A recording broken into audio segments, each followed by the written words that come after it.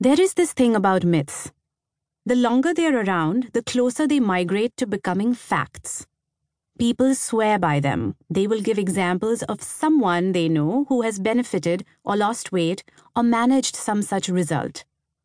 Sometimes they even get attached to these myths like they would to their loved ones and are offended if someone even raises a doubt.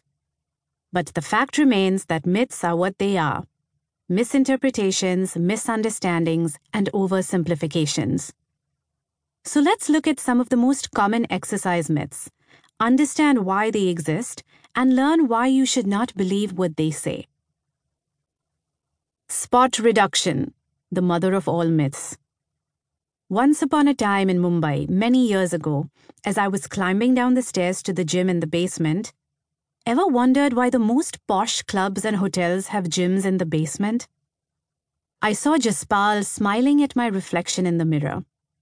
Half his smile was pride, the other half was pain.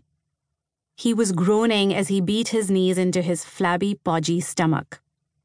"Jaspal, stop!" I screamed. "What are you doing?"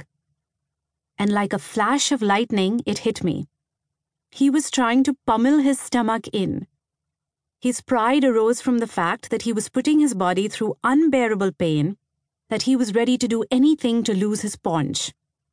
"God, Jaspal, stop," I heard myself say again.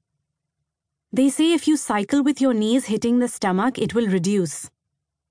"Pagal, they are pagal," I shouted. Jaspal looked confused.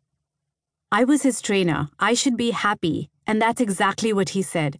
"You should be happy. I cycled like this for 20 minutes. You may not have met Jaspal or encountered his close-to-suicidal attempt at reducing his stomach, but you must have met Mrs. Khanna, who does 500 crunches every day for a flat stomach. Or apne gym ke official broker, Patel uncle, who puts a stick on his shoulders, a la herdsman style, and then revolves around his own axis to get rid of his sides. Mrs. Khanna gets to keep her stomach, Patel uncle keeps his sides. All that both lose is some precious time." You smarty pants got what I'm hinting at? Spot reduction is all garam hawa. Yeah, that's exactly what it is. Both Patel and Khanna are more likely to pass gas during their workout than burn any fat from the stomach or sides or whatever. Chalo, everything said and done, Patel made 20 khoka on his gold stocks and Mrs. Khanna's kids are school toppers. So these two aren't exactly dumb, gas-passing idiots. Then why do they indulge in these activities? Very simply, because they didn't think exercise is an important enough subject to understand deeply, or because this book wasn't written earlier. Come on, allow me some self-indulgence. Wink, wink. Why does this myth exist?